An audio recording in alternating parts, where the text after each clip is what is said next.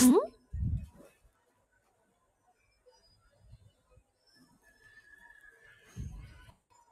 Hello.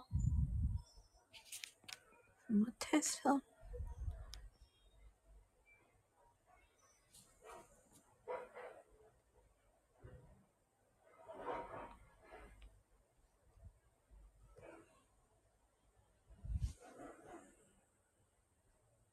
Hello.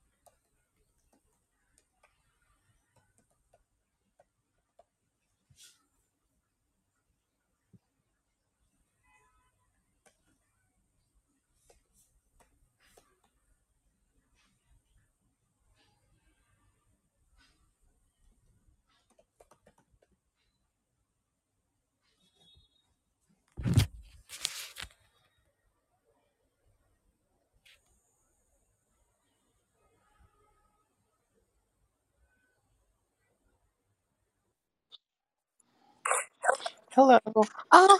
Dr. Cheng. Hello, can you hear me? Yes, I can hear you fine. Can you hear me? Yes. I can hear you too. Okay.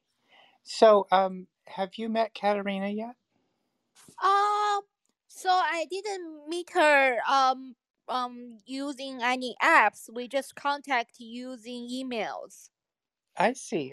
Because normally she starts the room so she can organize Oh, it. I see. Is there any way I could change? Well, we could close the room, but let me try to just ping her in. Oh, okay. Because we're supposed to start in about 10 or 11 minutes. So, Okay, let me maybe I could leave quietly and someone could um, it says if I leave, a new moderator will be chosen from the current speaker. So I well, guess let's. when she joins, I can give her. Okay, well, what would also be nice is if you could make me moderator. If you click on my picture and there's a button that says make moderator. I see. Hi, everyone. Oh, hey, here you Already are. here. Sorry.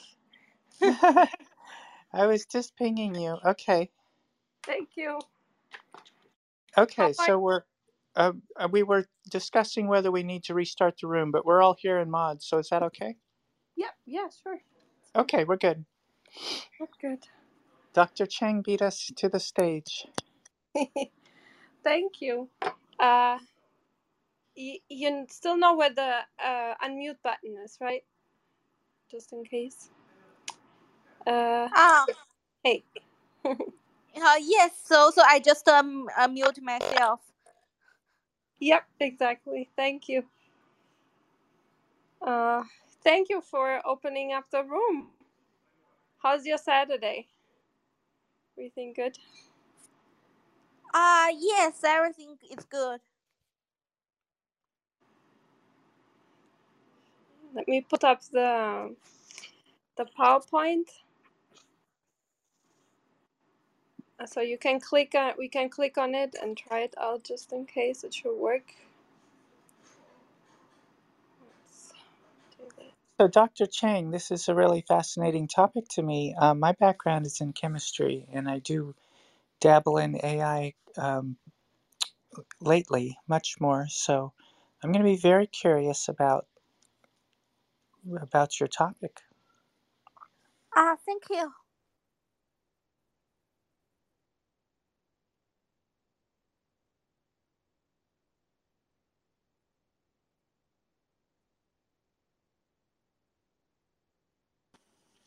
Hi. Yeah, as well. I mean, this is a very interesting topic. Looking forward to the discussion.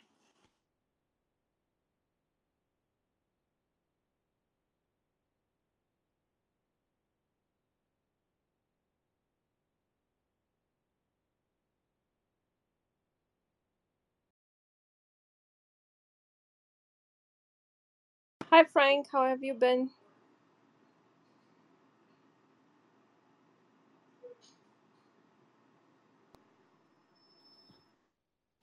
I don't know if I was heard. I have a problem with the signals. I just said, very looking forward to this very interesting discussion. Yeah, we could hear you. I hope you can hear us. But Yep. yeah, yesterday we had some issues in the room yesterday. On stage, apparently not in the audience, but on stage, sometimes people would be cutting out, but not for everyone. So it was kind of Oh, weird. yeah, it was really sort of this stochastic, connection drop. It was crazy.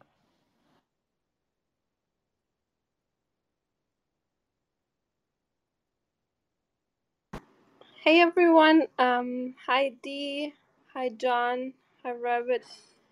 We'll start in around 6 to 5 minutes. Thanks for being here, and yeah, welcome.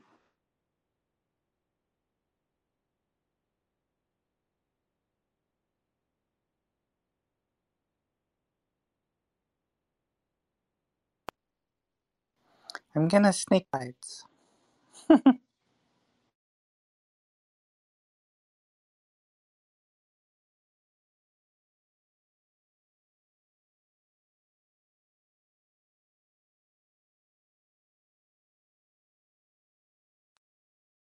So they limited the pinging quite harsh. Did you realize you can only ping like a few people? Oh, did they cut that down? Yes.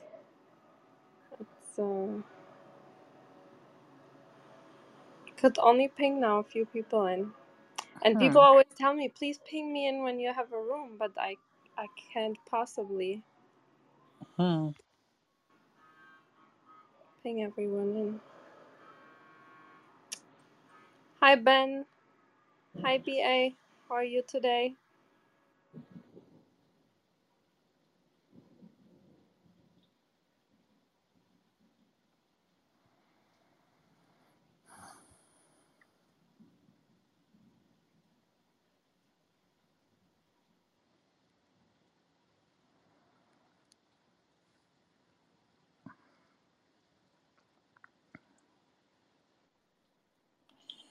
Yes. Did you do something nice today, Serena? I did. It was, did I already forget? No, Yeah. there was something really, Oh, go ahead. oh my God, I just saw a show with Chris is over, so we just saw a show, but what was I doing this afternoon? I already forgot. Yeah, happens. That It's so happens all. funny. Oh, and I forgot my PTR. That was Victoria invited me into one of her sound rooms, and I thought this was more appropriate. I think I'll switch back though. It's nice. I like it. Do I you? mean, I like also the other one. I mean, it's hard Yeah, to decide with your pictures, but this is my noir one. I think I'll switch to my regular one. yeah, it's nice. The light is nice, you know. It's funny that's actual sunlight, and then I used a studio light filter and put a vignette around it. But that was the sun coming in, so it was kind of funny. Yeah, it's nice. I have to switch it up, but it's so hard for me. I don't like pictures of myself, so it's really rare. Hi, Mona. We'll start in around 3 to 4 minutes. Welcome, everyone. This will be a really exciting talk with our guest speaker. I'm sorry, I want to check if I'm saying your name right. Li Shui Cheng? Is that right? Yes. Uh, My Chinese name is a little bit hard to pronounce. You can oh, call me Sherry. It's fine. If you. oh, but yeah, if I'm not saying it wrong, Yeah. Of course, you're saying it correctly. It's yeah. Li Shui. Yes. Okay, 力学 Li Yes. Shui. Yes. Sure. Okay, Li Mm. Shui on the Li I. Shui. Okay, Thank you, Frank. Nice. Yeah. That X is hard. Li Thank you. Shui. So what would Okay. be the Chinese English translation? I mean I think the uh, closest beautiful one snow. Is that would the closest one be Lisa, I think. Maybe. But yeah. So I used Sherry for a very long time. So that's my uh English name. But yeah. Sherry? Yes. So that's my English name. Okay. So I think it's also on the slides, the first page. Whichever you prefer is the name we'll go with. So I know how it is. My name rarely gets pronounced right. So Yeah, I guess Sherry probably is better. I actually, it's funny when sometimes people then actually pronounce it like, people in Portugal would. I feel like happy all of that. It's so weird. Uh, when somebody pronounces your name like when you were a kid, then Well, have I been doing it right all along, Katarina? Is that how oh, you say it? It's fine. It's Katarina, but it's hard to say it that way. But it's not Katarina. wrong how you say it. It's totally not. Catalina. Yeah, Katarina, right? yeah. It's not wrong. It's right. It's the right spelling. But mostly Russian people say completely right, so it kind of makes me happy. I don't know. I could put a Florida spin and say Katarina. Oh, right. That's also cool. Hello there, Katarina. That's cool. I like that. I'm enjoying living in Florida. I get to be one of the tribe. So how long have you been in Florida, actually? I think we're going on 4 years. Oh, wow. Yeah, that's a Yeah. while. Because like 2 years went poof. Funny how that works. Yeah. Yeah, it's about 4 years. Then you start feeling at home, right? Yeah, it's been long enough where I kind of local.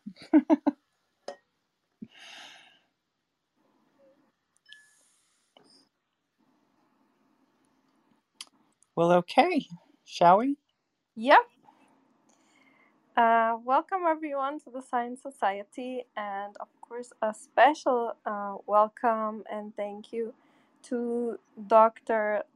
Li Shui Cheng, and she will presenting here her very interesting research. Um, she is in the Miller Group in the Division of Chemistry and Chemical Engineering at the California Institute of Technology, and she did her. She will actually join soon the Tencent Quantum Lab in July 2022 as a research scientist, and she earned her PhD degree of theoretical chemistry in California in the California Institute of Technology, where she worked with Professor Miller, and she received her Bachelor of Science degree in quadruple majors in chemistry, math, biochemistry, and molecular biology, Oh my and God. a minor in computer science from University of Wisconsin-Madison. She is interested in the interdisciplinary research between chemistry, physics, biology, and computer science, and is passionate about bringing the mind gaps between different areas. Her current research focuses on AI for chemistry, including molecular modeling by molecular-orbital-based machine learning, methods for electronic structure and nucleic acid secondary structure modeling with machine learning and molecular dynamics tools. So, yeah, you will have such an impressive bio. So, it's really an honor having you here. And if it's okay, Serena would ask you a couple of questions, and then it would be the stage is yours for your presentation. Is that okay? Oh, of course, of course. Okay, well, welcome to the Science Society. We like to ask a general question in the beginning. And was there a time where in growing up, was there a time where you really, or a particular moment where you really knew you had to get into science? I think probably high school. Yeah. So high school I read several books, college textbooks, and find it fascinated by the biology and chemistry these topics. And I think if I have an opportunity, I want to keep working on these science majors and keep developing all the techniques in these fields. Hmm. So, and you got into, I heard that you cleared a quadruple major at once. That's so fascinating. What was it that brought you to the particular study of understanding molecular orbitals through AI approaches? It was my first year graduate school, so I'm the nearly the only one that knows machine learning techniques in the group, and our postdoc has a very nice idea about how to about molecular orbital applications. And we start this work together. So originally, this using this molecular orbital idea is not only my idea. It's a kind of like a teamwork. So Mm-hmm. the initial goal for us is to bring down the cost of all these expensive quantum chemistry computations, Mm-hmm. to make everyone's research faster and more accurate. And we keep working on this field for a very long time, so nearly my entire PhD. And I find it's really useful too. So that's why I would like to keep working on this. Well, it's an exciting application for a very recent field. So or approaches. Well, so the audience can access your talk, the slides at the top, and they can follow along. So you can either take questions at certain key points in the talk, or you can get through the talk and ask questions. It's really up to you. But Yeah, of course. okay, so with that, take us away. So I think if anyone has questions, please just directly ask me during the talk, because I think it is easier to build up the ideas. If you ask at the end, maybe it's a little bit hard, maybe lose track. So I'm fine to be interrupted. Just feel free to interrupt me. Um, so Hell yeah, that's awesome. Just want to say interruptions are really awesome, and if for those of us who interrupt you, my apologies even now as I say this, but I really appreciate that because I think oftentimes maybe more than one person has that kind of similar question or similar wrong idea, and so we can oftentimes address it. So no such thing as maybe stupid questions. So if anyone from the audience would like to come up and ask some questions as things go along, please feel free to raise your hand. And my apologies. Please go ahead. Thanks for the demonstration, Eric. Hell yeah. yeah, uh, Consider Exhibit A. yeah. Thank you all for your invitation and introduction, and also thanks Serena's question. So today I'm introducing my research on accurate and transferable molecular orbital-based machine learning for molecular modeling. So if everyone could go to the page 2. So I hope to start with to introduce some basic current status of this general field of quantum simulations. So basically, the goal of the quantum simulation field is trying to solve this top equation called Schrödinger equation. So this is the general goal, and we want to solve this Schrödinger equation and find the energies of any chemical, biological, or material science systems. However, they directly solve this equation is super expensive, or sometimes it's even impossible. So people in this field developed a lot of different types of the theoretical approaches to solve this Schrödinger equation. And here I list a bunch of famous ones that people are commonly used in this field. And here I have a triangle from the bottom to up is increasing cost and increasing accuracy of these quantum simulation theories. And from the bottom to up, it also have a reduced largest size that a theory can treat. So basically, if you're trying to use a theory called Fusi, which is on the top, you can only solve very small systems like very few electrons. But if you have a classical field, you could simulate a very large system, like a large material or large systems, or like a protein.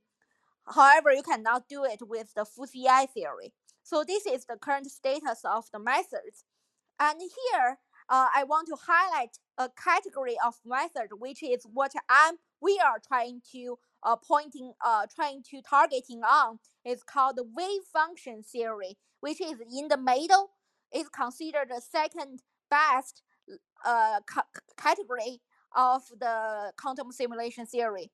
This type of theory we could further develop a lot of subcategory of it. So here I list 3 of very useful theories in this category. From top to bottom is the CCSD parenthesis T, which is the golden standard of the entire field. So basically, if you run a computation and this is at this CCSD parenthesis T level, people will consider your calculation is very accurate. And then is a little bit cheaper method called CCSD and another method called MP2. All 3 of them is based on another theory called Hartree-Fock theory. So basically, when you want to compute the 3 theories I listed here, you need to first compute this Hartree-Fock theory, and then you need to do something on top of your calculation of this Hartree-Fock theory. This Hartree-Fock theory usually is much cheaper than the all 3 above, and it falls into similar cost as another very famous category called DFT, which is the most commonly used in the chemistry or biology world to do all the simulations. So the Hartree-Fock theory is very similar to DFT, but has a less accuracy than DFT.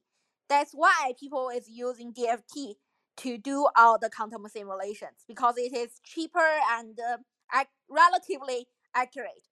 So today our topic is trying to reach the high level accuracy of the 3 level of theories I highlighted here: CCSD parenthesis T, CCSD, and MP2, using the cost of this Hartree-Fock. So I hope this is clear to everyone. So if we are fine, we will go to the slide 3. So when after we clear what is our goal, so I want to also introduce a little bit of provide everyone a bigger background about the entire field of machine learning for quantum chemistry. So because we see that pyramid, you have different level of theories and you have different accuracies.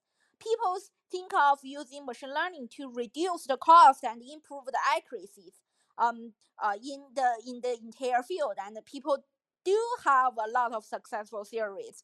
So on the left column, I list the usual strategies in this field people are using. That people are using the geometries of a molecule or a system to generate something called features. Basically, your input X to make a prediction of the energies at a DFT level of accuracy. So usually people will using the numerical representations of the atom depths, bond types, bond angles, bond length.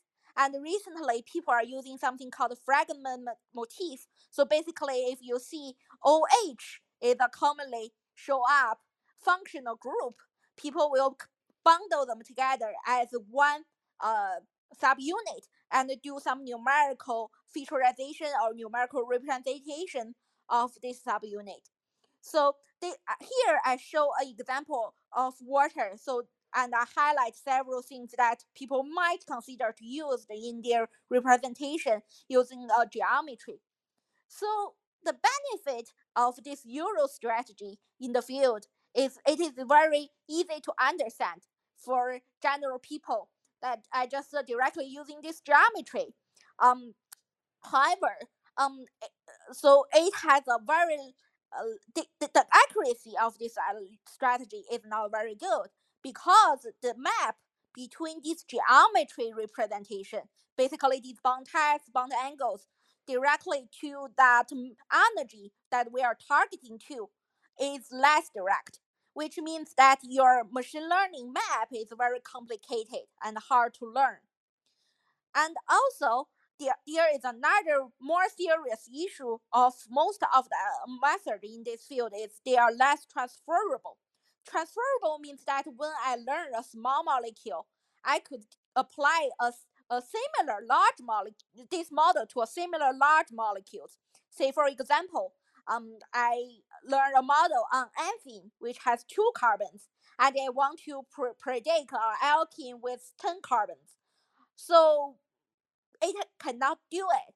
But the idea is that for these small molecules, we can always calculate calculate the energies very accurately. Another goal for this field is we could compute a very large system with a very high accuracy. But if your model cannot be directly applied to these large molecules and can only be restricted to the small molecules, that's a big loss for the for the for this machine learning approach. So to solve these issues that I mentioned in the Euro strategy, we come up with a new strategy that is using the molecular orbital-based features that is computed from that cheaper Hartree-Fock calculations. Recall that I mentioned that Hartree-Fock is a required computation when you do a very accurate molecular energy computation. So our idea is that we use some information extracted from these first computations that you made, and using and predict the differences between of the Hartree-Fock theory and the target theory that golden standard we are happy with. So the here I show the molecular orbital. What is a molecular orbital? Because we are general audience, so I want to be more specific. So molecular orbital, if you naively thinking about it, it's like a bond. So if you have a OH bond, that's a sigma orbital, and if you have a carbon double bond, that will be a pi orbital. There are different types of the orbitals. And here I'm showing the 4 molecular orbitals in the water. And here we see the first one along the upper left corner is the OH bond orbital. And the second one is the OH bond orbital 2. And for the bottom 2, they are the lone pairs because oxygen have extra two pairs of the electrons. So these are the lone pairs orbitals for the oxygen. So these 4 orbitals can also fully represent the water, other than the left column that I showed the purely the geometry. So we are using a numerical representation of these 4 orbitals to represent water instead of the geometries. And the benefit of our method is it is more direct.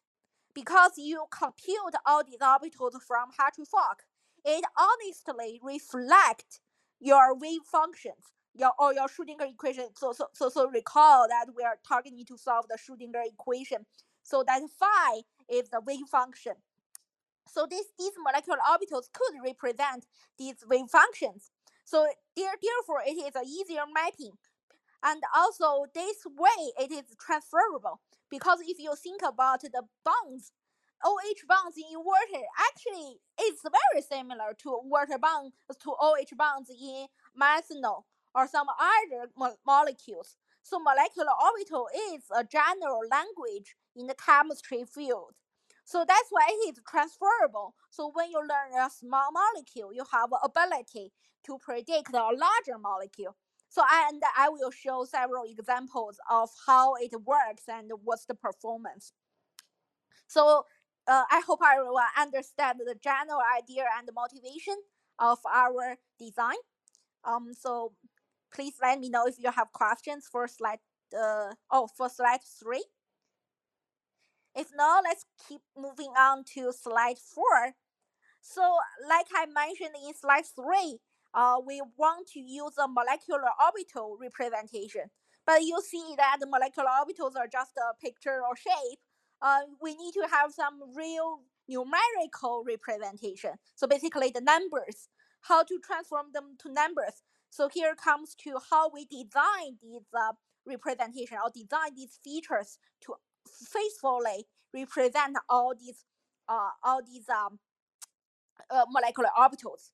Before that, I want to first introduce some physics related things to help us to understand why we do these feature design. So the first thing I want to introduce is about the factorization of energies. So like I mentioned, the goal is to predict the total energy of a molecule. However, these total energies could be separated as two components. The first component is what we do in the first stage of computation called Hartree-Fock computation, which is this EHF in slide 4. And the other component is called correlation energies, which is the EC in this slide. And the total energies could be the sum of both of them. So that's another reason why people could do Hartree-Fock on computations first, then do the golden standard CTSD process T, because actually it's built on top of it, and everyone can treat it as a correction. So Hartree-Fock is a baseline method, and the advanced methods are a correction based on the Hartree-Fock. And we are targeting on this correction term because we computed the Hartree-Fock already. And this correction term could be further decomposed as a summation of molecular orbital contributions. So this summation is epsilon ij. Ij is the molecular orbitals index. So for example, for the water case, we have 4 index. I could be 1 to 4. J could also be 1 to 4. So these are refer to the I and J refer to each molecular orbital. And for epsilon ij, it could also account for the interactions of 2 molecular orbitals, basically interactions between 2 bonds. It is very important to include these interactions because when you study some biomolecular systems, these are actually affect a lot of process reactions that we could think of. So, and this decomposition of the correction term correlation energy is called Nesbit theorem. So this is an existing theorem not developed by us. It's developed by Professor Nesbit back to 1950s. So that's he states that for any correlation energies, you could rewrite this correlation energy as a summation of the pair energies. The pair energies is the epsilon ij. So our targeting learning is become then to learn this pairwise decomposition, the pair energies instead of the total energies. And these pair energies, like I said, is a molecular orbital based. So basically, each pairwise molecular orbitals will have an identical pair energy. So we could do the machine learning by mapping the molecular orbital properties with these pair energies. And by the Nesbit theorem, this function, this map should be a universal map that basically we learn a function, as long as you give me a pair of orbitals, we could directly give you a unique and accurate pair energies. So therefore, we are trying to construct a map between the molecular orbital based features to the molecular orbital based pair energies. So I hope this sounds very rational. This rationale sounds very reasonable to everyone. So here then we could introduce our feature design, how we could do the numerical representation of these molecular orbitals to construct this map. I highlight several desired properties that we need to satisfy in this field, and I have several things in bold. This bold fonts text are the special properties that only molecular orbital based machine learning, our approach, satisfy, and a lot of other approaches didn't satisfy. But the more things or the general desired property are highlighted here also. So firstly, the things should be first principles. So basically, what is the first principles? Is that all your features should be computed or directly derived from your geometry or your related quantum simulations. And secondly, uniqueness. That for each molecular orbital pair energies, you need to have a unique representation. And for each representation, you need to give a unique prediction. And also, we should consider to have a consistent ordering of our representation. So basically, in each position, each feature represents the same physical meaning. Instead of we just throw a bunch of numbers and let machine learning figure it out.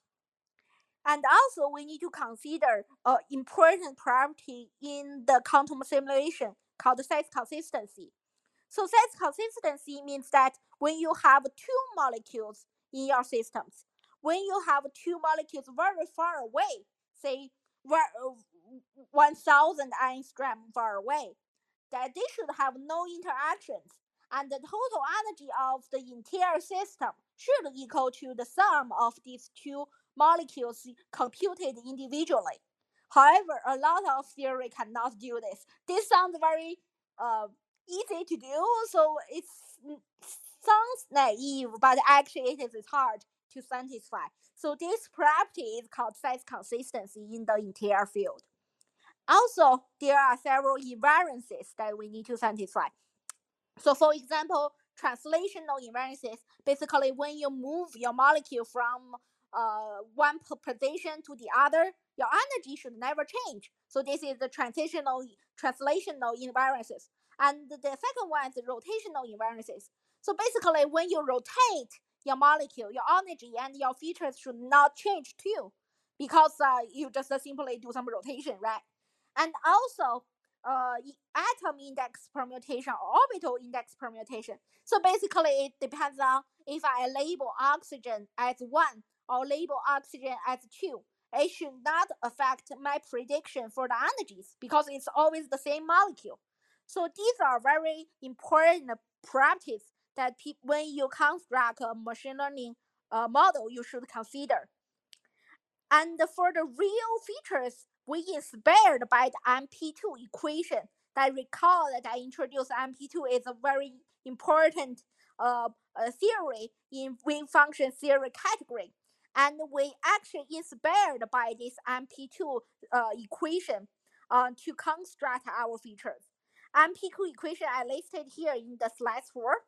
And in the bottom, we see 4 terms: FAA, FBB, FII, and FII, and FJJ. These 4 terms, A, B, has index ABIJ. These ABIJs are actually the orbitals. And for the F, it refers to a matrix called Fock matrix. And this Fock matrix, people probably can find that Hartree-Fock also has a fork inside of the name. So the Fock matrix is directly computed from the Hartree-Fock computations. So when you compute MP2, these matrix elements that directly computed from Hartree-Fock shows up in the computation equations. And for the upper one, that is the full index electron integrals, it is probably more complicated for people to understand. So I will waive the introduction of that. But people can just think about that the other two matrices can approximate the upper part of this MP2. And these two matrices are the column matrix and exchange matrix, which are also could be directly computed from the Hartree-Fock theory. So basically, then we have all the information or all the ingredients that we need to build up our molecular orbital features. That we just using these feature elements from the matrix and do some proper flattening operations. Then we could form a vector for each pair energies. And here I also show the benefit of doing this. So in the bottom, and I show the energy breakdown and the computational cost for the series. So Hartree-Fock obtain or capture over 99% of the total molecular energy. But in the second figure, on the CPU time, people probably cannot see that blue part because Hartree-Fock takes only 1% of the computing time. So that's why it's nearly hard for people to see it. But for the part that the correction or the correlation energy that MP2 or CCSD or CCSD parenthesis T captures. These are very important for understanding the chemical process or chemical reactions, because it might change a lot for different structures or different processes or different reaction intermediates. So that's why to get this correlation energy is super important. But Hartree fork is super cheap.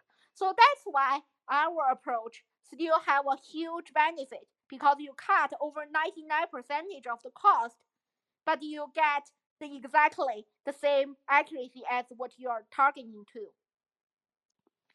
So I hope the slide 4 is also very clear to everyone about how we design the features and how we have the idea where we come from. If there is no question, I will move on to the results part to show some examples. Dr. Cheng, thanks for the excellent prepared slides. And for this particular slide, is just for me, I mean, it's overwhelming for me. I'm giving a layperson background. But can I request that you go a little bit further in explaining the in on the left you have a theorem that's saying that what is the energy here, the pair energy, what do any like physical uh, uh, thing that it points to? And then for the features, the could you go a little bit further to say what for the MP2 and can you explain again what's so basically, what is the connection between what is the features exactly? I mean, at this point, in my mind, it's just you have desired properties, but I couldn't, form get a comprehension of the particular features that you're generating. Yeah, thank you. So for the features, I think I listed here is the matrix elements. That FAA, FBB, FIA, FJG are also the features directly. So the matrix will have, it's a 2x2 matrix that for each column and each row, it will represent an orbital value inside of the matrix. So I didn't write a full list of the features because I think that's too advanced for a general audience. So that's why I just listed that these are the matrix elements.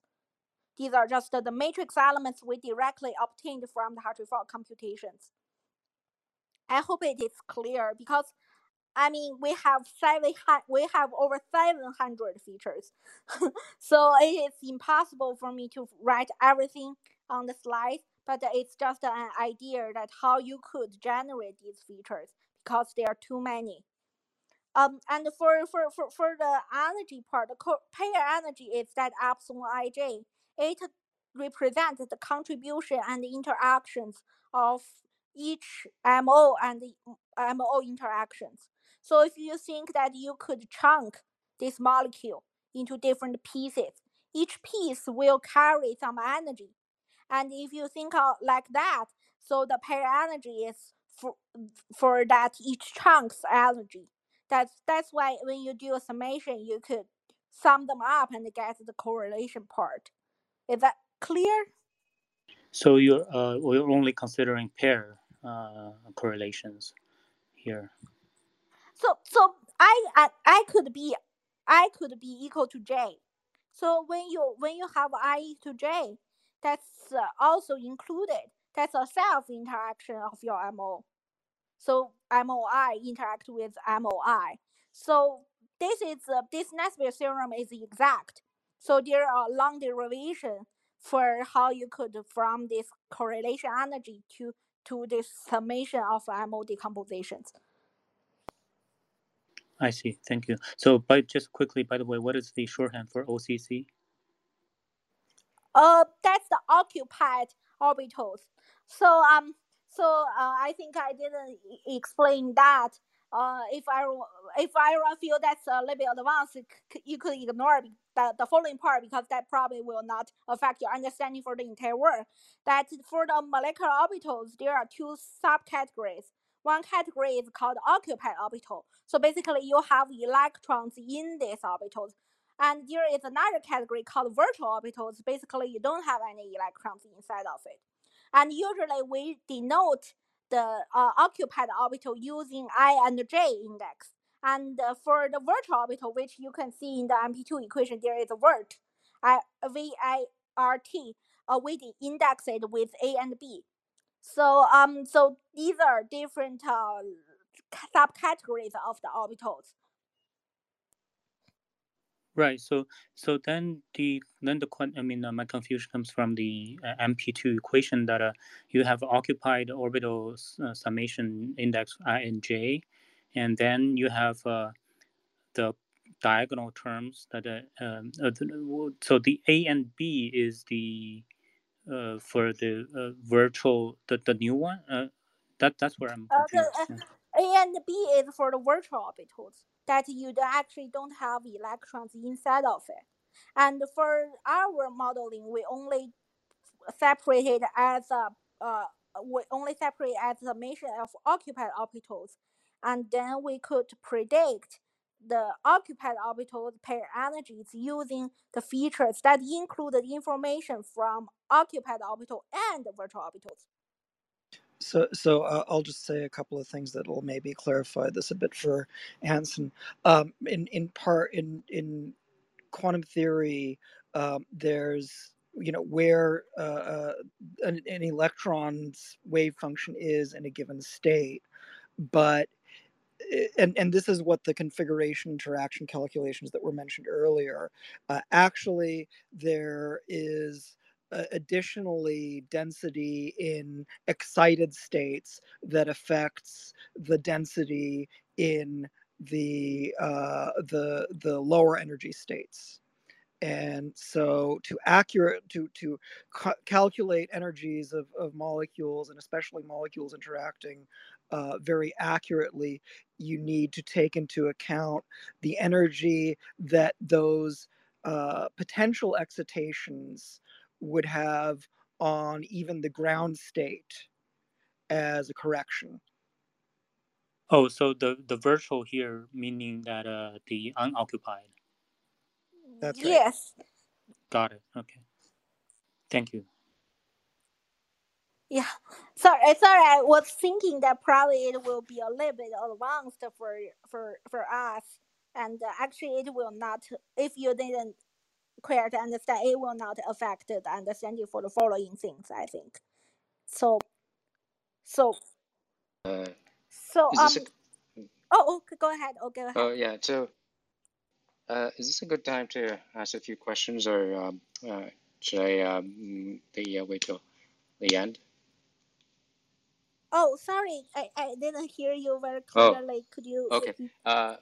Okay. Anyway, I'll just ask the question. So I'm just wondering the computation, is it trained on is this first a few questions. First question is this neural net trained on the computation, let's say maybe a full-blown computation on density function theory? Second question, well, maybe I'll ask the first question first, and then I'll ask the follow questions. Actually, no, we are not targeting to density functional theory, and also we are not using neural net. So I will introduce the machine learning techniques we're using in the following slides. We're not using neural net because neural net work requires a lot of data. So recall that our goal in this approach is to targeting very accurate theory, which you cannot always get a lot of points because they are expensive. So, but yes, we're targeting to the computations of high-level theory computations and using a cheaper computations to approximate it with machine learning. Okay, so basically, so you're not using density function theory, then what kind of, so you're making a kind of a bit So rougher Hansen, yes, approximation? she mentioned in the previous slide, it's Hartree-Fock basis and the exchange correlation terms on top of that. So it's at a higher level of theory than density functional. But perhaps we could get a little farther into I don't talk think through. Hartree-Fock is kind of a bit lower. I mean, because it It's just more picks accurate pair. than density functional. But perhaps we should get. I'm not sure about that. I mean, because Hartree-Fock is We basically can go back. We can go back to slide 2 actually. So we are using okay. Hartree-Fock, which is less accurate than DFT, Yes, but we are targeting to exactly. CTST That's what Francis T. yeah, that's what I'm saying. The Serena is saying that's more accurate, but that is because density function. Yeah. So the final goal is to be more accurate than DFT. Yeah. So the The final goal we are Hartree-Fock targeting to itself. is CTST Francis T. Yeah, Hartree-Fock But we're itself using is not. Hartree-Fock. Yeah, Exactly. with the exchange correlation terms, you can do better, but it's more expensive to compute. But that's not an accurate Okay, statement saying perhaps we could Hartree-Fock. move further into the talk, Hanson. Okay, so but I just want to so the density function theory. I mean that the exchange correlation, that's a correction term on the Hartree-Fock. So but that's not like as detailed as the function density function theory. But anyway, go ahead. So if you want to learn a B-Lab, you could also do this. So so basically, like you said, that B-Lab has usually have 20% of Hartree-Fock correction in the exchange correlation term. And if you want to learn the DFT, you don't need to do Hartree-Fock computation. You do XTB. Come back to the slide 2. That you could do a semi-empirical method and climb the ladder, climb this pyramid with a cheaper theory. It's no means for you to do Hartree-Fock and then predict B-Lab, right? Because they're nearly the same cost. So that's why we're here. The work I'm introducing is climbing between climbing between the ladder between DFT and the wave function theory. But if you're targeting DFT, you could also do a similar work like what I'm introducing here, but using a semi-empirical method, which is much cheaper than DFT. So you have variation of ways using similar ideas, and you can also using AMO based ideas using XTB, which is a semi-empirical method, or you can also using AO atomic orbitals. But these are not quite related to today's talk, so that's why I didn't mention that. So you have different ways to tackle that too, if you want DFT. Yeah, no, Just I quickly agree. with the I on the just want to slides. make sure that what So the this base is. Yeah. So our baseline, our target is CCSD, parenthesis D, and CCSD or MP2, not DFT. We're DFT cost. We are at DFT cost, but you can do better than DFT. So hope that's very clear to everyone now. Just quickly, so for this particular slide, is there a reference, or this is your contribution? This pyramid hierarchy. So you mean the papers we published? No, I mean this particular slides number 2 with the pyramid hierarchy is the overview.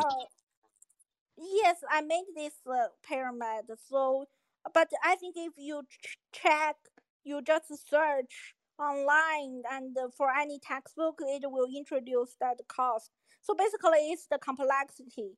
So for full CI, it's a combinatorial complexity.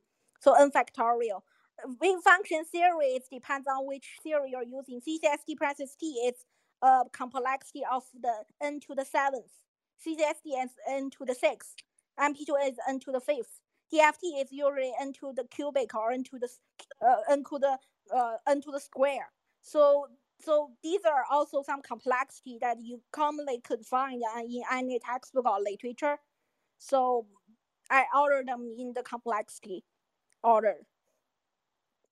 Okay, so it's the number of operations. I see.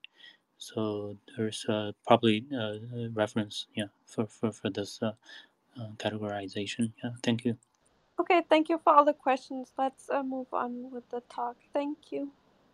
Yes. So because we have limited time, so I probably will just to show several examples of the performance of our methods. Here in the first set of category, in a set of the text in slide 5, the semi-trust feature set is what we did more operations on our molecular orbital based features, because you want to satisfy the desired properties I mentioned in the previous slides. We did several additional operations on top of it. Basically, you want to make sure that when you switch your I and J index, you will have the same predictions for the actually, because they are the same identity of pairwise contribution of your MOs. So that's why we do a symmetrization in showing equation showing in the right, that you symmetrize the I and J orbitals to make sure that Fij equals to Fji in the features. And also we order the MOs to make sure that in each position that it represent the same identity, because recall that we extract the features from a matrix. So basically ordering is a flattening out strategy, that how we flattening out this matrix as a vector.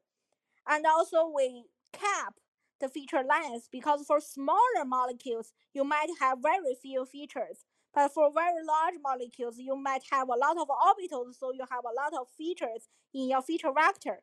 So that's why we cap the maximum number of the occupied orbital and the virtual orbitals that we include in this in the prediction in the feature set. So that's why we could have a consistent size for different sizes of the molecules. So this is important for us to transfer between different sets of the molecules.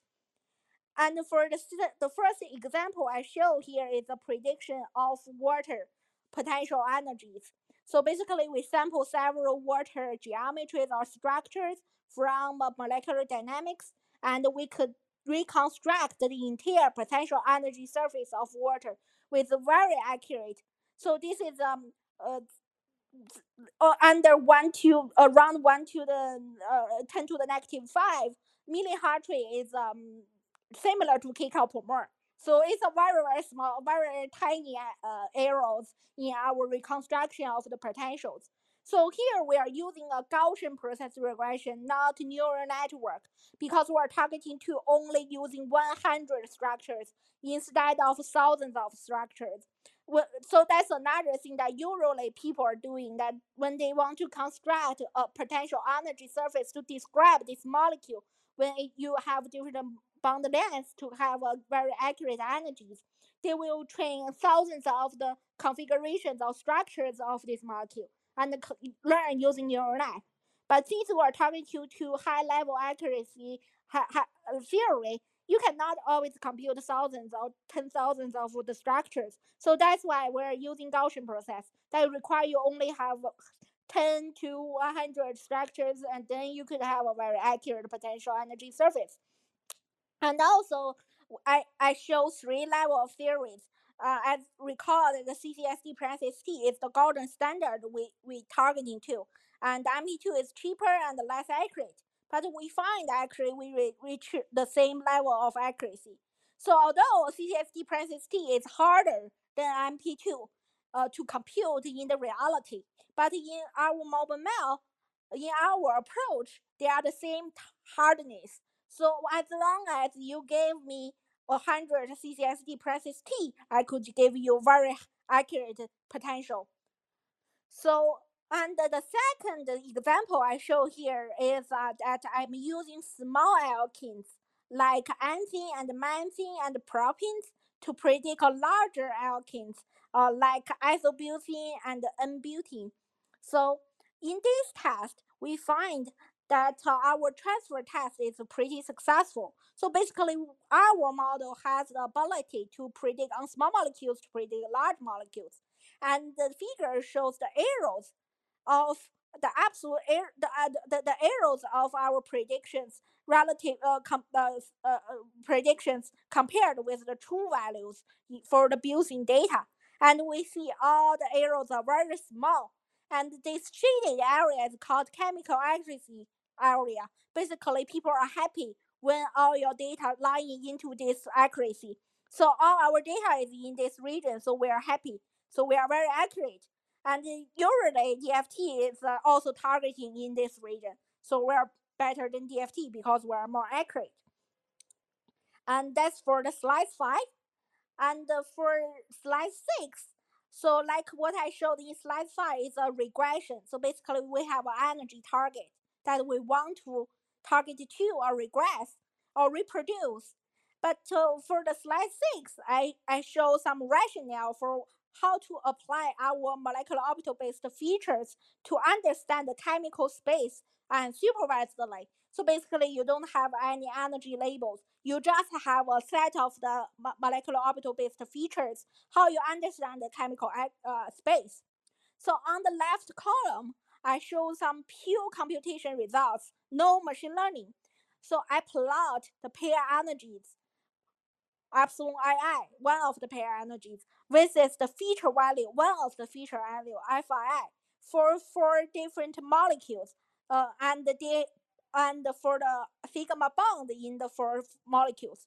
Although they are different molecules, we could see that the sigma bonds are all lying into the same line, and we could extrapolate with each other. So this support what I mentioned that before. Sigma bond is sigma bond. So even though you have different feature values, but your functions is the same or your trend is the same. So that's why we could extrapolate from each other and generalize our model. When you're training on water model, you could also predict HF, ammonia, or methane because you have the same type of the orbital. You learn it in your machine learning model. But for Euro method, when you do a geometric representation, they are totally different. So you never trained on this molecule, so that's why you cannot predict it. And also, we find that like for all these molecular orbitals, they are pretty local, linear. So basically, if you see for within a short range, these are lines instead of a curve. So this could be a very useful property too for us when we study the molecular orbital based features. And on the right column, I show a machine learning results using t-SNE. t-SNE is a high dimensional projection to a low two-dimensional space with a preservation of the distances between the feature vectors. It's a very commonly used and supervised visualization tools in machine learning. So I'm visualizing the Elkin theories that I showed in the last slides of the unseen property and beauty. So each dot represent one MO in the molecules, and different colors represent different molecules. And we could see a natural clustering for this plot that I also draw a line. So on the left is all the CH sigma bonds in all the molecules. In the middle are the CC sigma bonds in all the molecules. And we also see an extra group of the points. That is actually the CH sigma bond in the middle carbon. So when you have a longer carbon chain, say if you have 3 carbons, in the middle you will have a CH bond. But because this CH bond is slightly different than the CH bond that is directly connected to a carbon that never connected to another carbon. So that's why this shows up here. So only property and butane has this category of points. So that's why anti, you never see it here. So in this plot, we could find the first conclusion is chemical space could form a nice clusters. So similar type of the bonds will cluster together, or MOs will cluster together. And also, in different molecules, the same type of the bonds will cluster together. So basically, when you do a regression task, your machine learning model will feel this will be an interpolation instead of extrapolation when you predict butane using protein and enzyme because it sees it in the training data. So that's why it makes our approach has a very powerful ability to predict large molecules using small molecules because you see it in the small molecules. But all these results could also infer that we could use our mob features as a general tool to cluster the chemical space. So usually people cluster the chemical space using geometries or the molecule based. But here we're using a molecular orbital based representation. So our molecular orbital representations will be a new idea to think how you think about the chemical space. And also, based on the clustering, we could also construct some local regression models. Say, because maybe it is hard for you to regress a lot of data. But when you just regress a local cluster, which means I just regress the CH bond, it will be much easier for you to reach a very accurate model. Instead of I want to be accurate for everything using one regression model. So this will also scale our learning because GPR is a pretty expensive machine learning method too. So neural network is a linear scaling, but GPR is a qubit scaling. So that's the slide 6. And for slide 7, I might to skip it because we have limited time. But I just want to say that for the slide 7, I just pointing out some physics, some improvements for the features that I introduced to make sure that we have better physical performance in the feature set to satisfy more desired properties. And also, I introduce a scalable Gaussian process regression, basically the machine learning techniques we developed to learn a lot of molecules in the chemical space, like what neural network could do. Neural network could learn thousands, 10,000s of the molecules and generate a uh, general model like a DFT that applicable to a lot of things. But for GP, it is very hard. But we develop a new GPA algorithm to enable that. And I think the only useful thing in this slide for us is the figures I show here, the panel A and the panel B. Then I show that I learn on a 7 heavy atom, which is only have 7 carbons or oxygen or nitrogens in the molecule, could be considered as a small molecule data set. And in the panel B, I showed using this small molecule trained model to learn a general larger molecule data set called GDB13, which has 13 carbons or nitrogens or oxygens in the molecules.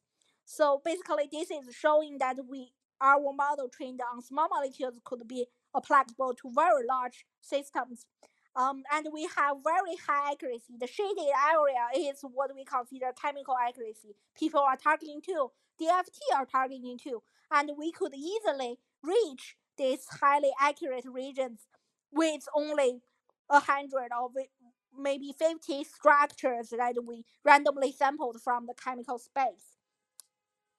And for the slide 8, I show the results for unsupervised clustering of the entire chemical space. Like what I mentioned, we could better understand the chemical space using our molecular orbital-based features. And here we again using these two data sets called QMSMB and GDB13, which are covering different types of the molecules in the organic space. And we plot the bond connectivity, the bond order, and basically the bond types that identified by the quantum simulations and also identified by the molecular orbital based features in the two panels.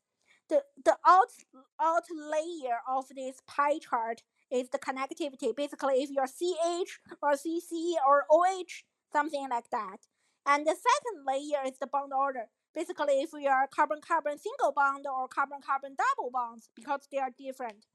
And the inner layer is purely machine learning using molecular orbital-based features that we could see that for example, for CH bond, that you only see 2 clusters for the CH bonds, although it takes around 40% of the entire chemical space.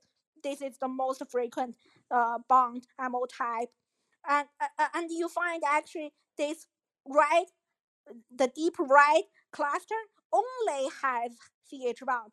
It didn't have any CC bond, CO bond, no. And also for that deep dark purple cluster, it also only contains CH bond. And also we could find a lot of other examples. For example, the OH lone pair, which is the light purple color, it only contains the lone pair MOs on oxygen. So, and the same pattern we could find in the GDB13, which is a larger molecules, that we could see first, chemical speeds are very similar, even though you have larger molecules. Your bond frequency are still the same, because the Arctic rule or how we construct a chemistry molecules, right? So that's why you always have CH bond as the most frequent molecular orbitals or the chemical bonds. And also we see the same pattern and the same identity.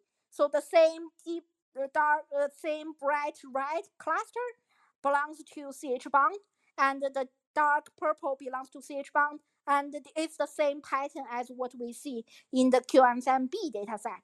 So this suggests that using molecular orbital perspective to understand chemical space is efficient and useful for us to see how well different types of molecular orbitals locate in the space. And imagine when you have a new orbital that you never know the bond connectivity or bond orders. You never seen it before. In a say you see it in a reaction, organic reaction, you cannot classify it. You could use our molecular orbital features and pinpoint a similar property MOs. So for example, it might be similar to a CN bond, a CN triple bond. Then you could infer the property of this new type of MO using your known properties that you know from the CN triple bonds to understand these reactions, to understand this process.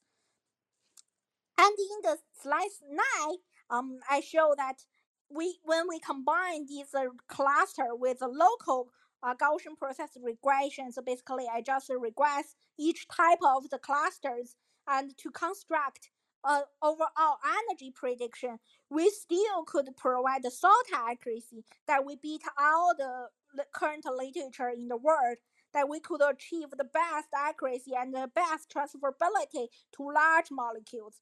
So we see some other literature called Deep HF that is using the same cost. They are also using Hartree-Fock cost, that they compute Hartree-Fock and predict the differences and extract some some energies or some information from the Hartree-Fock computations as their representation. So in the QM7b, which is what they trained on, they perform similar well as what we did. But when you apply it to a larger molecule, we could directly see that the accuracy collapsed for the literature DPHF method, because they don't have the transferability in their setup. So that's why MobiMel is a very powerful tool in both unsupervised learning and supervised learning, even though you want to train a very large data set like what neural network usually work on. And in the slide 10, I just make a quick conclusion for what we did in this work. So our research goal is trying to merge in maximum physical knowledge that we know from the quantum simulation and quantum theory into machine learning, and generate a general tool for chemical applications. So for the physical knowledge, what we used, including firstly, we use the advanced decomposition, like what I introduced, the Nesby theorem, to first decompose the total energy as two components. One is Hartree-Fock, one is the correction, basically the correlation energy, and then we decompose the correlation energy as pairwise contributions, and we learn that pairwise contributions. Secondly, our molecular orbital-based representation preserve the chemical informations that provided in the Hartree-Fock computation, and also satisfy a lot of physical limits that I point out. For the machine learning black box or the applications, we create some regression models for the molecular energies. We also could do some supervised or unsupervised clustering for the chemical space to facilitate the exploration of chemical space and improve our chemical understanding for reactions, for any new explorations. And also, we make our machine learning model work for both small and big data regime. So basically, you can generate a mob-mel model as a DFT. Once you generate a large model, it can work like a DFT, like what I showed. And for the applications, basically today I just focusing on the organic chemistry, using the QM7B dataset and the GDB13 dataset, which represent different sides of the organic molecules. But I want to also mention that in our papers, previous publications, we also show several examples, including the biomolecule interactions, and also transition metal complex, and also transition states, etc. So we show different applications. It's not saying we are only working for organic chemistry. We're working for general applications. But today we just show the organic chemistry. So hope today I convinced everyone we are a physical driven black box, interpretable, accurate, transferable molecular modeling method, and we are at Hartree forecast to predict the golden standard CSD presses T or even higher level of the theory. And the last page is a lot of several developers in this team, my PI and the postdocs, Wellborn and Harsh, and Jasper is the graduate student, and also the previous graduate student, Sebastian, and another postdoc, Emiliano, and also several fundings we have.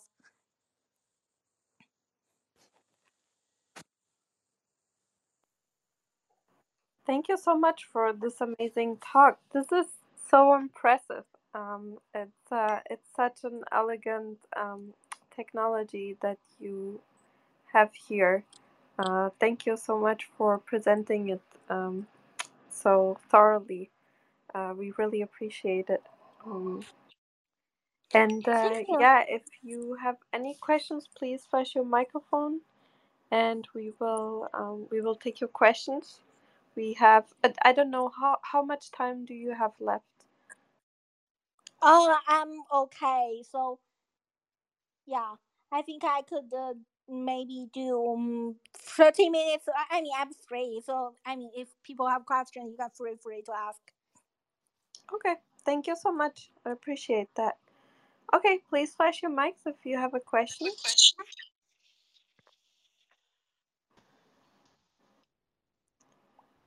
So for the regression, are you regressing on the, let's say, the distance or the I didn't hear quite clearly. Is the feature that or the regression regressor that you're regressing upon? Is it like, did you mention like 200 features or something? I wasn't quite clear about that. Thank you. Sorry, I'm not sure if I quite understand your question. So let me clarify if could you let me know if I'm understanding it wrongly? So you are asking, what the learning target, the pi energies we're learning from each molecules, are they sampled from based on a distance? Say basically we're dragging the molecules on a potential energy surface. So Oh, okay, go ahead. Sorry. oh yeah, go ahead. I mean that's what I understand. I'm not sure if that's your question. Yeah. Are you basically, I guess, regressing? Let's say the ultimate purpose is to get let's say the strength of the bonds, the given any composite atoms, to see if they can form a molecule. Is that right? No. We're directly regret. We are targeting to predict the total molecular energy of a molecule of a structure. Okay, so basically, it's the total molecular, but the thing is, do you, so I guess not quite clear about the ultimate goal. So is it to, let's say, given, so basically you want to compute the total molecular energy, right? So let's say, is it the question, if given the composite atoms, these atoms, to is it to answer the question whether they can form a molecule, and then what the let's say ground state energy is? Would that be a correct statement? No, we are not computing the atomization energies. So what you are framing is atomization energy. Say we are say something like we have atoms. When they form a molecule, there will be atomization energy. We are not computing the atomization energies. We are computing the total energies. And by decomposing them at Hartree-Fock theory computation and predicting the correction of the advanced theory. Oh, I see. Say Okay. like a DFT, you compute a DFT energy. So probably it's easier for you to understand the DFT. Say you compute the DFT energy of a molecule, and then you think DFT is not good. So you want a FUCI or maybe MRCI or maybe CC accuracy for this molecule. Then you compute a difference between your DFT computation and the CCSD computations. You find the difference probably is 1 kcal per mole. That is where your DFT is not accurate. And our machine learning model is predicting that 1 kcal per mole or maybe 10 kcal per mole, that you find the difference. Okay, I see. So basically, it's a refinement on the, let's say, either Hartree-Fock theory or Yes. the correlation. Oh, I see. Yes. Okay. So I So originally I it's was thinking. similar to Beasley-Leib. It's similar to Beasley-Leib, right? So Beasley-Leib also you need to compute Hartree-Fock, and you did some other things to make Hartree-Fock better. So we are similar. We are refining the Hartree-Fock using the Hartree-Fock cost and giving you a very high theory, whatever you want. FUCI, if you have FUCI, we could do FUCI too. So if you have it, but we cannot compute FUCI, so that's why we're using CSD parentheses C as the example. Got it. Got it. Okay, I see. I thought it was to actually compute the atomization and energy, and then see if they given the atoms, whether you can actually form a stable molecule. Okay, so right now you know they can form this particular molecule, but you want to get a higher correction to the energy correction to the Hartree-Fock plus the correlation, the exchange correlation function, right? You could understand in that way, because I guess probably DFT it's easier for people to understand. But we are wave function theory, so it's slightly different. So it's not exchange correlation; it's just called correlation analogy. Slightly different because exchange correlation is more related to like column terms.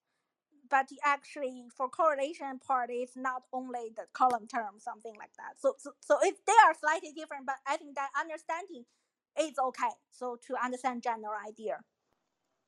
I see. Okay, great. Thank you. Hi, Jiashu. Please go ahead with your question. Could I ask? I see all the MO orbitals are canonical, right? Actually, I didn't mention that they are not canonical orbitals. They are localized molecular orbitals. Canonical orbitals cannot work because they are not local. So this is another important idea that I didn't mention, but if people have interest, you could listen to this part. But if you think that's too advanced, that's okay. It's not affect understanding. So it is important for you to have local orbitals because all the bubble mail is local.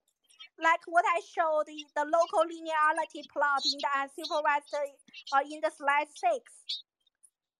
You see that you need to preserve the local linearity or local properties to constrain everything into your molecular orbital. So it is important for you to using localized molecular orbital, not canonical. Yeah, if you use localized orbital, I think it's feasible to try not the only one pair. You can try choose some like the three orbitals. At the third order correlation or fourth order correlation correction. So your point is that I'm using two body decomposition instead of three body or higher body, but I want to point out that MO is a two body property, that three body decomposition is not meaningful at all, like what Nesbit theorem point out, that it is exact when you do a two body decomposition. Your three body interactions is inferred by your two body interactions. Say if you have three water molecules in the system, like a water trimer that interact each other, or maybe for a more general, like a condensed theory, like you have a lot of water in the system, they are interacting each other, and it will affecting your pair energies when you have a three body. So your pair Okay. energies will be different, and when you have and your Hartree Fock will also be different. So it is all reflected in the MOs. So two body term is exact and sufficient. Okay. So could I ask a final question? What do you think the error, where is the error is from? The missed features, or The arrows. So there are several arrows from. So one arrows is about that the learning arrows. So we have a paper that in summation that showed we could do a QMNet, which is over 10 100K over 100K molecules with 9 heavy atoms, which is larger than what I showed today. So it's a very large molecule. We could reach 0.05 kcal per mole accuracy. So it's a limitation of your learning structures. That if you have a lot of structures, you can always improve the accuracies. But that's probably not that meaningful because you're from 0.1 kcal per mole to 0.05, that you require double of your training. So that's one error source, that you're not training enough. So you still have the ability to further improve your accuracy, but it's probably not meaningful, not worth that your inputs, efforts, your computational hours to generate this energy, reference energy. The second thing is about what I mentioned about the clustering thing. So when you trying to generate a general model, it is very hard for machine learning to learn everywhere accurate, right? So because it's a complicated thing, right? It's very complicated everywhere. So you need to figure out everywhere probably have different properties in different regions for different bound. But when you regress them together, so it is hard. So that's why learning itself is also having accuracy loss. So that's why when you break them down into small pieces and ask the machine learning to focusing on one type of the bound, it will perform better. so now it's only for at most for a family of molecules, not universal, right? I'm saying for universal. If you're saying for one molecule, we're rating the computational noise. So remember that 10 to the negative 5 millihartz, which is 10 to the negative 8 hartz, is generally most of the quantum simulation software could provide the precision. So we're reaching the precision of your reference theory now. So if you're seeing that we are just learning one molecule or two molecules, we are reaching the best. Actually, you cannot improve other the noise from your software. Okay, thank you.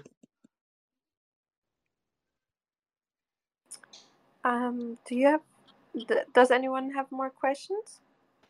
I have one question, and thank you so much for sharing your slides. So you mentioned about the larger number of molecules, and I was just wondering about the number of the clusters. I mean, include of the diagonal and off diagonal. How you just estimate that? Yeah, I think this is a very good question. That when you have a larger and larger size of training, you definitely will also have larger and larger number of clusters. So it will become an issue. Say when you have infinite learning data, you will have infinite cluster. That's insane, right? That's not agree with our chemical knowledge. So what we find is when you have probably like what I mentioned, 100K molecules, it's sufficient for you to just using the cluster trained with 10K molecules instead of using the 100K. So we think that only for the unsupervised learning part, when you do the clustering, you do have a limitation that you split up more and more, you add more and more structures and split up further and further. You didn't improve your accuracy because you reached a possible chemical type of the bonds. So, so actually, for the unsupervised part, you do have that limitations. But if you just have like what I showed here, 10K, you are not reaching that limit yet. But for further, you will reach the limit. So it will not be infinite. It will be a finite. And what we found in the practice is around 200 for the diagonal and around 1,000 for the off diagonal.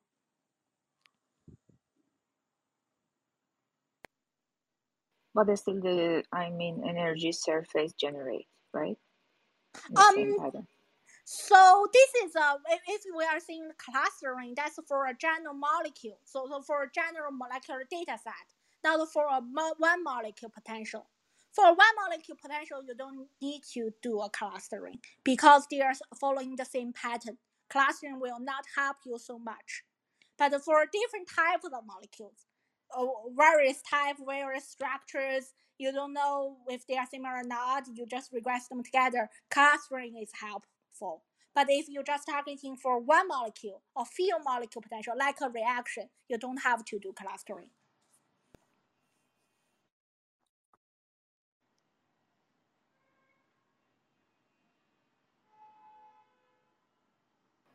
Yeah, thank you so much for the question and the answer. Does anyone else has an additional question? No? Yeah, thank you so much for this really amazing presentation. And you mentioned, it was mentioned in the abstract that you have also that you have this improved prediction. Is there, since it's a mix of supervised and unsupervised learning, is there a way to? It's also mentioned that you have a way of basically telling how basically the results were computed. So is this approach a better way to look at basically causalities in the future? Can you apply this for other? Can you use this for other applications? This method, so that you can basically. It's very important to know how machine learning came up with their results in like more complex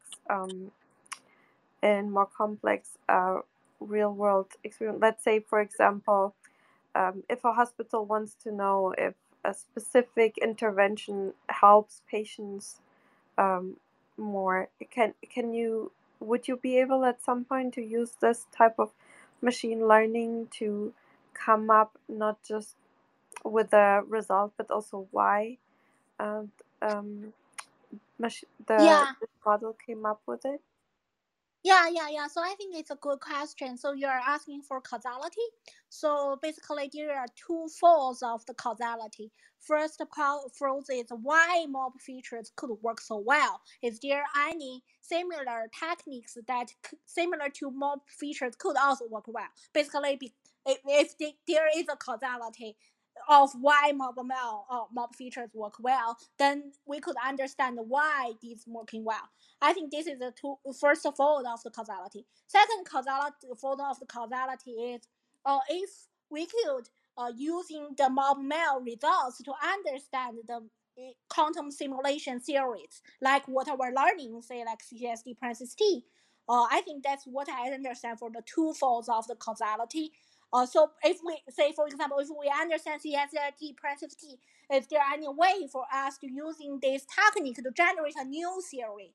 to explore a new theory that if you derive from physics, that is so hard for you to explore a new thing.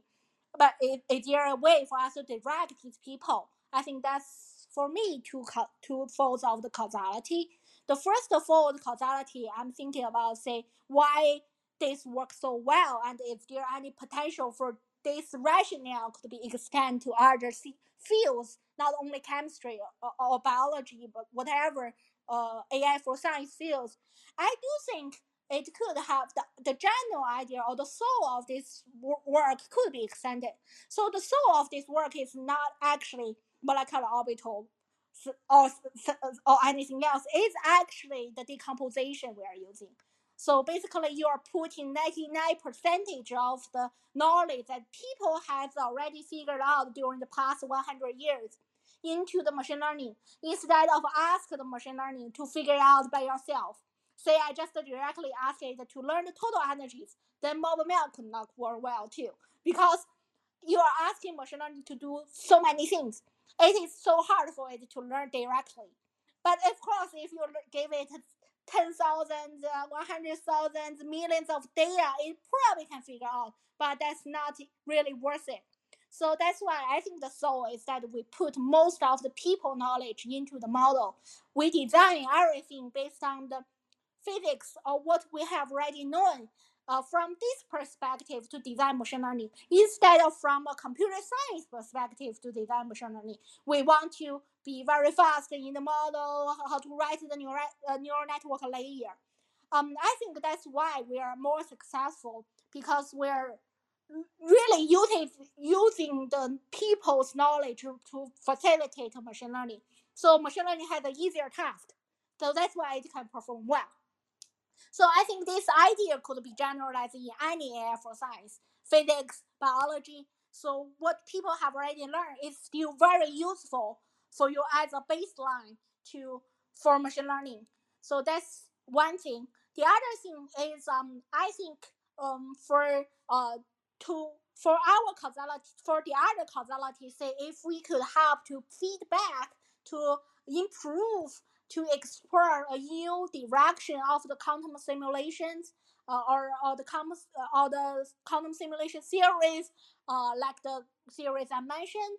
I think there is still a possibility that the MobileMail can work as a debugging tool or as a direction tool. So in our development, so it's my own experiences. When MobileMail give me some right warning, say I have very bad predictions. If I dig into the predictions, I could always find this MOs, this type of the MOs, or this structure has some issue. And then we work together to see why it has issue, and we can always find that this is an electronic structure or quantum simulation issue. So basically, we pick a bad simulation theory, or we didn't do well in our reference data generation. So this really happened in our previous experiences. So actually, we find this useful that the machine learning can infer your physical computations if it's reliable or not.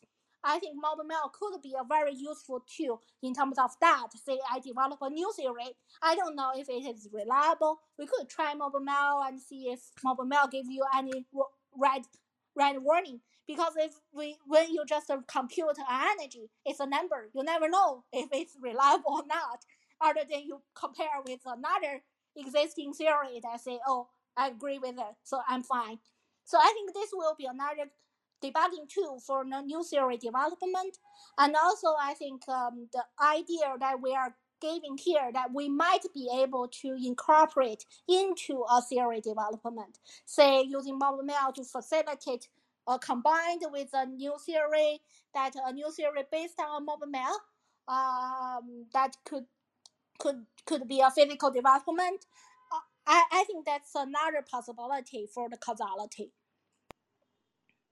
Yeah, that's amazing. I really, yeah, I think that is really impressive. And yeah, I think in the future we will be really thankful for your work, because yeah, the causality I think is a big issue currently. So yeah, Yeah, it's really important, your work, so I really appreciate it. Thank you. Yeah, thank you so much. I think a lot of AI for science people also notice that how you can understand or interpret the neural network is a very, very challenging thing. So usually you got something that is not that meaningful, just a number, you don't know how to interpret that. So that's why we use Gaussian process and using this entire framework, because we could always interpret what we got. So Gaussian process, I didn't mention, it has uncertainty predictions. So if you have a large uncertainty applying an existing ML model, you find a very large uncertainty. It means that the model, the current ML cannot predict this molecule. So even though it provides you a number, so you don't know if it's true or not, if it's accurate or not. So our model has the ability to tell you that we warn you this number might not be true, might not be good.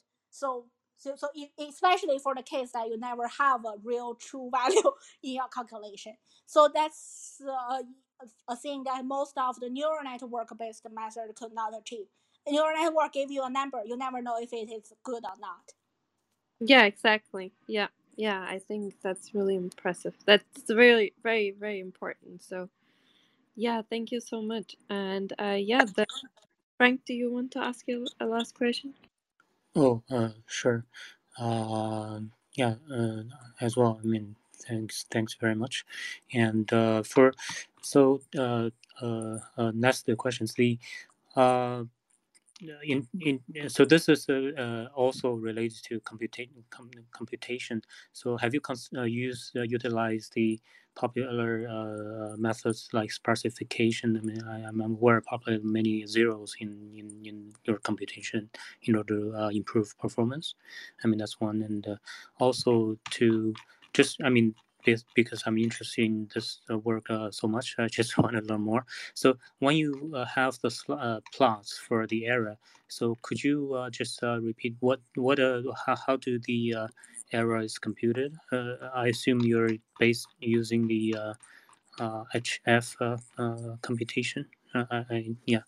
If you have more time, yeah, I do have more questions. Yeah. Thank you. So I think the easiest question is the second one is about the error approximation, uncertainty approximation. Actually, it's directly from the Gaussian process. Gaussian process is a Bayesian method. So Bayesian method, which means that you have inferences and confidence level for all the predictions. So actually, what Gaussian process predict is not a single point value. It's a at this point, it's a distribution. Say I only have a x vector. I predict it as it using the GPR model. Then it will give me a predictive mean, which is the Gaussian distributed mean of this your target prediction, and also a standard deviation of this Gaussian distribution. So if you think of each point as a Gaussian process, that's a little bit mathematical, but if you think it as a distribution, so actually all the predictions is for each point it's a distribution. So that's why you will have an error approximation, because you have uncertainty. So for the uncertainty, if you see the point, so Gaussian processor is a rigorous mathematical tool that it can guarantee to have a exact interpolation, because it's a linear algebra thing. So I didn't put the equation of Gaussian process in the slides, but everyone could see it from the Wikipedia that it is exact interpolation. But for the point, it never trained, which means it's extrapolation. It will have a wider distribution at each point to say that I'm not confident for this point. So that's why when you never see a molecule or this type of molecular orbitals, our model will directly give you a red warning that you have very large uncertainty, it might not be accurate. So this is from the machine learning techniques we are using, not the problem setup or the mob features or the Harry Falk based learning is not from there. It's from the learning. It's from the Bayesian learning approach. So that's the first question. Did that I answer see. your question? So then with your contribution giving a linear cluster, you basically improve on that, right? Uh, You mean you're asking for the leading cluster? The linear cluster that your the work. clusters. Yes. So the clusters that that when you train the supervised clusters with a new point, it can always assign a cluster. But if the points that you never see, it can only be assigned to the nearest cluster. It will improve your uncertainty, but still it will be larger than your normal points that you trained. You have already seen this type of the bound. Is that clear? So yes, that supervised clustering will help you to reduce the uncertainty because it will give you a closer model that might have a smaller uncertainty, but still compared with other points, it has larger uncertainty. So you still can tell if a point you have already, if your point, if you can still tell a prediction is reliable or not. Right. So this is I'm just trying to get the picture from of your the abstract of your work. So the linear regression model that I assume that you're used to improve the. I mean, what So so I think maybe you're related reading or the other unrelated. paper. That's I think you are reading the 2019 or 2000 paper that is very long time ago that will abandon that technique. Actually, I didn't introduce that in the paper in this Oh, talk because we abandoned I'm searching. I got the paper from the link. Yeah, from the Yeah. info. So we have an archive paper that we are still under review that using the most recent technique. So that technique, linear regression, that still works, but the performance is not good. So that's why we abandoned that technique. It's 3 years ago. So I think that probably the confusion where the confusion from. Oh, sorry. I just to clarify because the room introduction has a DOI like link. So I like this Oh, title so much. So I actually download the paper and read a little. But anyway, oh, so sorry. thanks for the clarification. But the my another question related to numerics techniques sparsification is basically supercomputing that to speed up your performance. But because I saw you have O n 2, O n O n square, O n cube, kind of a complexity Yeah, type of yeah, of arguments. course. We're using GPUs. So if you read my slides that for slides that I skip that for the scalable GPR, I think it's slide 7 or slide 8. So for that, I mentioned that we are multi GPU. We could do multi GPU. Oh, it's slide 7 on figure. I said we are 6 hours on 8V100 DGX GPU from NVIDIA. So this is the commonly used academic used GPUs that we are only using 6 hours. And we are pretty good in terms of the multi GPU. So if you're one GPU, it will be 40 hours. So our multi GPU speed up is really good. So we could use GPUs and yeah, it's fast. I see. Yeah, thank you. And yeah, I guess this respectful of your time, and I'll give the mic to Karina. Yeah. Yeah. Because actually, for some techniques related to the Gaussian process or this numerical training, we have series of the publications. So MobileMail has around 5 or 6 publications. So today I'm trying to be more focused, to be more general. So maybe these papers are not in the links. So that's why people might have confusions. So for example, this GPU thing is not in the paper. In the current archive paper that Catalina posted in the channel, in the talk channel, we directly set this paper. So so the archive paper you're reading is also using GPU. So if you're using GPU, it's also very fast. It's even faster than this. We could train everything with 1 hour. So so because you have clusters, so each one is cheaper. It's just a speedy, very fast, like fly. So it's faster than neural network. I guarantee you, it's faster than neural network.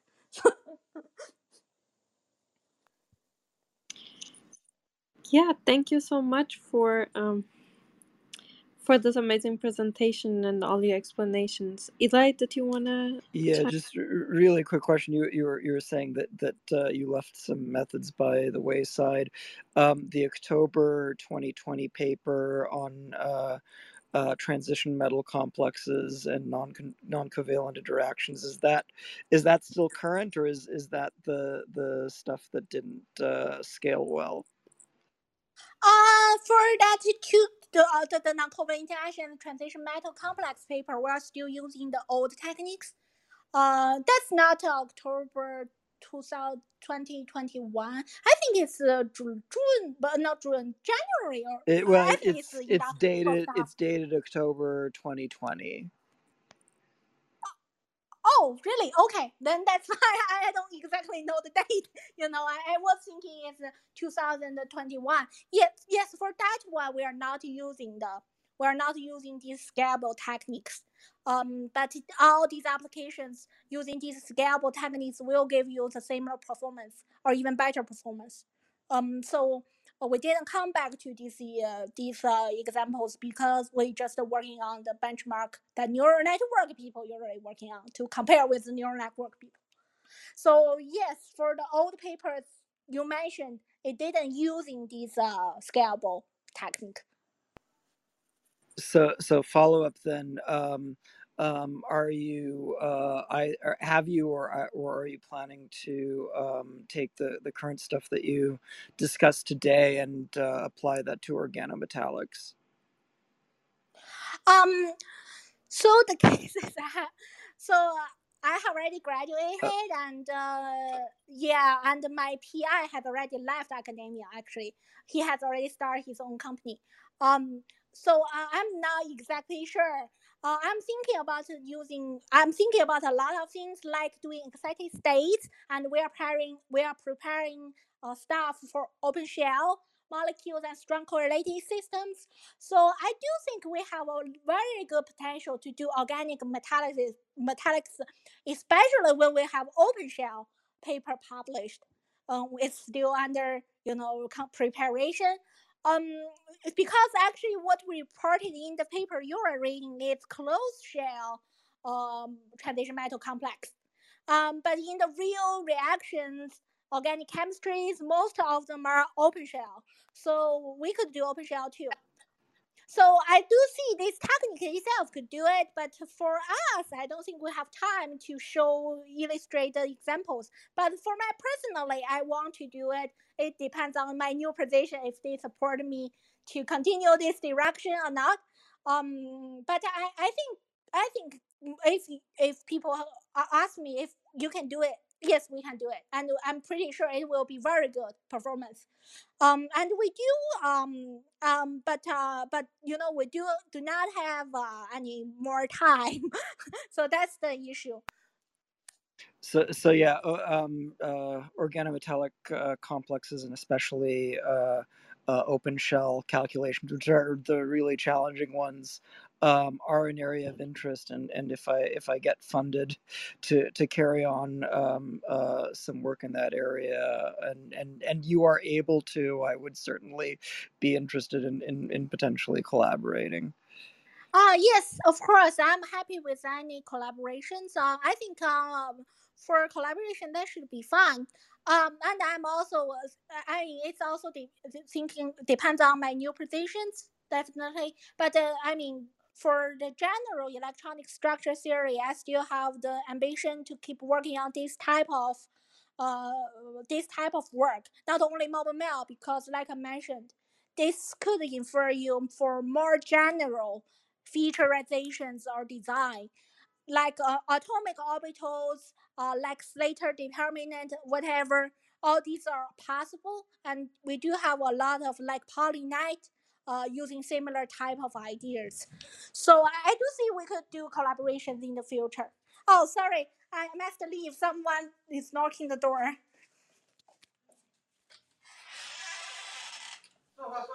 Oh, okay. Someone's knocking my door. Could we just end Thanks so here? much.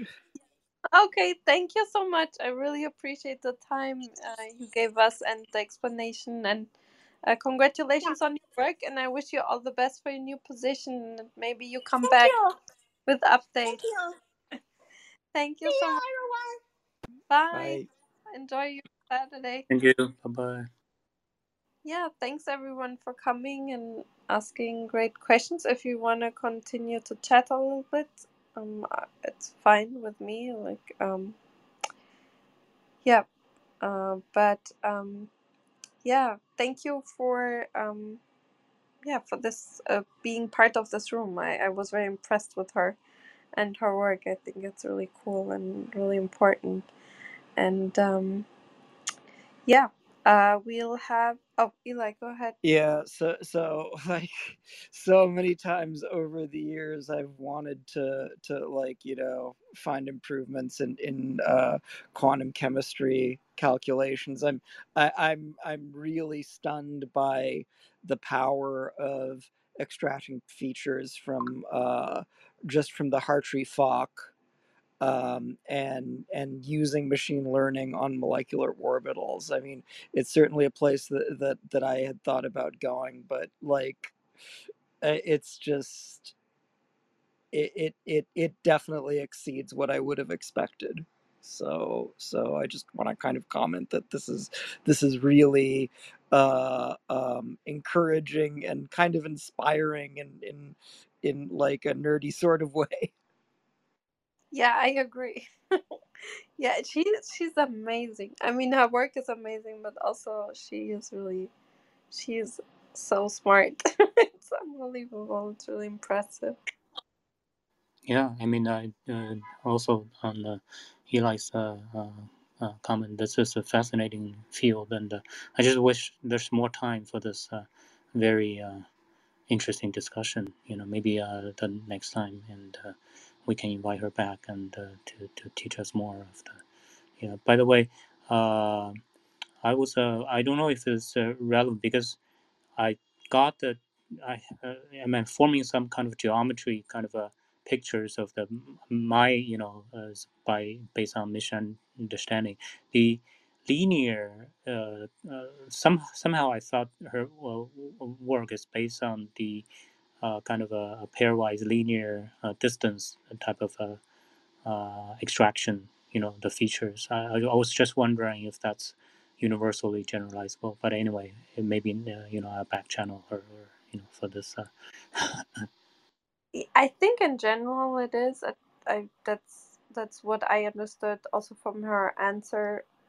I mean, I asked regarding causality issues with AI or machine learning, but I believe it would be. But yeah, I really like the also the part about the causality that she can really tell if the result is the number that comes out is accurate or not, because that's really something people struggle with a lot. So also for that, it's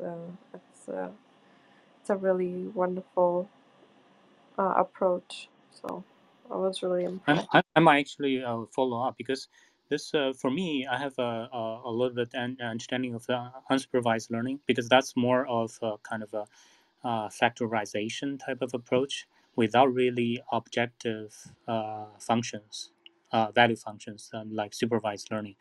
I wonder if this her approach will be adding a good factorization tool sets to the current, most prevalent, like or be it a neural net or whatever supervised learning algorithm that already showing great potentials. It's like Alpha, the Google kind of chemical space exploration. I think that's something I have assigned a homework for myself. Yeah, Eli. I mean, I'm also looking forward to more discussions of this type with you as well. Yeah, thank you. Yeah, so Katerina, did I don't know if you ever saw the deep mind density functional paper. No, I didn't. It's pretty interesting. Unfortunately, it's not open, or the code isn't open, or excuse me, the code is open source. Unfortunately, I have not had the time to try and get it up and running because I have to like install GPU drivers and stuff like that. That's painful on my rack servers. But it would be interesting to hear from people who are working on that. Or there's another quantum chemistry group also at Caltech. I forget the name of the group, that has some closed source but very interesting AI based quantum chemistry stuff. I forget the name of the group. Yeah, just send me either the link to the group or the paper, and I'll try to invite them.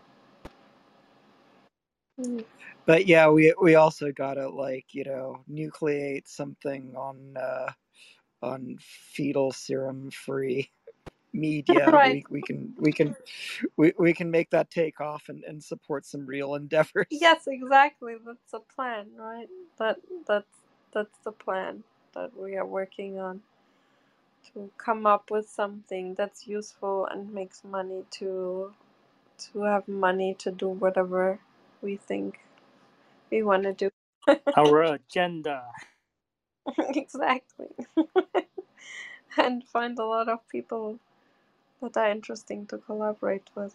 So yeah, I agree. Let's work on that. I still don't think it's that hard, but I think that it's going to be an issue with specific cell types, that don't completely support themselves with anything unique that isn't. In other words, when they need some unique growth factor that isn't autocrine. That will probably be an issue, but at the same time, if it's an issue, then it's an opportunity to learn. yeah, and then we would finally know at what stage um, cells would need something really essentially. We would also learn basic science, physiology. And there are likely to be things that depend on the right level of insulin, or depend on the right thing coming from the pituitary, or so on and so forth. But again, wherever we find frustration, there's like an opportunity to learn something important.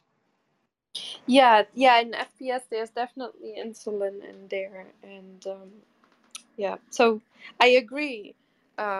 We would learn which cell type differentiation would need what type of what type of ingredient would be essential for them, and that would give us a lot of insight into what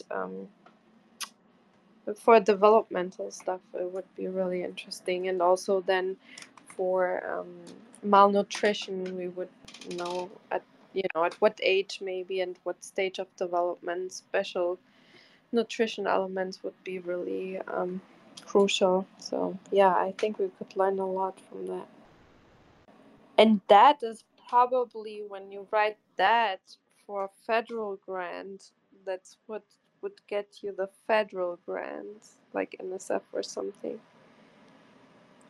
The part, if yeah, Yeah, you so have so Carla's very interested in pursuing this, so we need to just schedule a time when she can join us.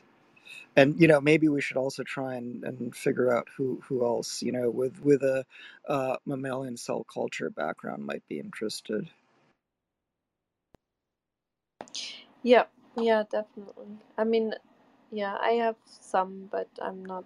I wouldn't say I have a name in. It's also important to have somebody with a name to get these grants in that field, with a lot of publications in the field. So should should check for that. We had a few stem cell differentiation speakers, and we will have some in the future, I think. So um, yeah, we could maybe contact somebody for that. Yeah, we'll have just to summarize really quick while people are still here, we'll have tomorrow the weekly recap, and then on Monday we have a room, but we might have to reschedule. I'm not 100% sure yet, but so far the room on Monday is about telomere to telomere and human repeat elements. So it's about this non-coding repeat element DNA in the telomeres. And then we'll have Dr. James Tour about using plastic waste products to capture CO2 in nanopores of plastic waste. I'm definitely looking forward to that because I mean, Tour is like he's a very very well established researcher, and like I don't know if this is one of the things that I'll be asking him about the Joule heating based graphene fabrication. And if anybody hasn't seen the paper, there's this paper that they published, I think like a year ago or so, where they talked about or they showed getting graphene from just like a whole range of materials, including, low value material, which was vegetable waste, and then like negative value material, which was dog poop. How interesting. No, I didn't see that. I didn't know about that paper. Yeah, I'm glad. He said yes, he was traveling a lot, and then he was sick for a while, but gladly he feels better and can make it on Tuesday. And then we'll have Wednesday Dr. Morrissey. It's a doctor that discovered a new type of human lung cell related to like COVID research that was just discovered. It's really curious to see that we still don't know every single organ and cell type in our own bodies. It's it's quite impressive that like in the last years we still get these new insights. And then we'll have Dr. McGuire on Wednesday. Complex molecules that have never seen before in space. And on Friday we'll have Dr. Oshie Weller from the UK coming talking about he developed a varroa-resistant honeybee. And he will talk about why varroa is so threatening to bees and how to basically make them resistant to it. I think it's really important work. We need our bees. And yeah, that's our next week. It's a little bit less busy than this week, but this week was crazy busy, so it's actually more manageable. So we have one double room day, and then 1 or 2 days no room, and and then on the weekend we can have maybe a discussion about our side projects and interests that we have. So that's also fun to have some space for that. So yeah, I'm looking forward to it. Thank you for coming, everyone, and enjoy the rest of your evening or morning or middle of the day, wherever you are. And yeah, hear you soon. Thanks, Thank Katerina. Thank you, Thanks. Katerina. By the way, I see our previous excellent speaker Rupesh in the among the listener. I wonder if he would like to join us one of the these future sessions. Yeah, you're very welcome. Yeah, by the way. Oh yeah, Rupesh, anytime. Oh, he's coming. He's coming now. He's joining. Hi, Rupesh. How Hi, are you? Rupesh. Did Hey Frank, hey Katrina. I'm good. How are you guys? good. Nice seeing you. Don't know how long Oh, have you yeah. been listening. Were you what's your impression? What's your any comments? Uh, I didn't like. like get to come in time. I was kind of late, so didn't hear much about the talk. But I was going through the PDF and meanwhile watching NBA as well. So I'm kind of in between. Can't say anything.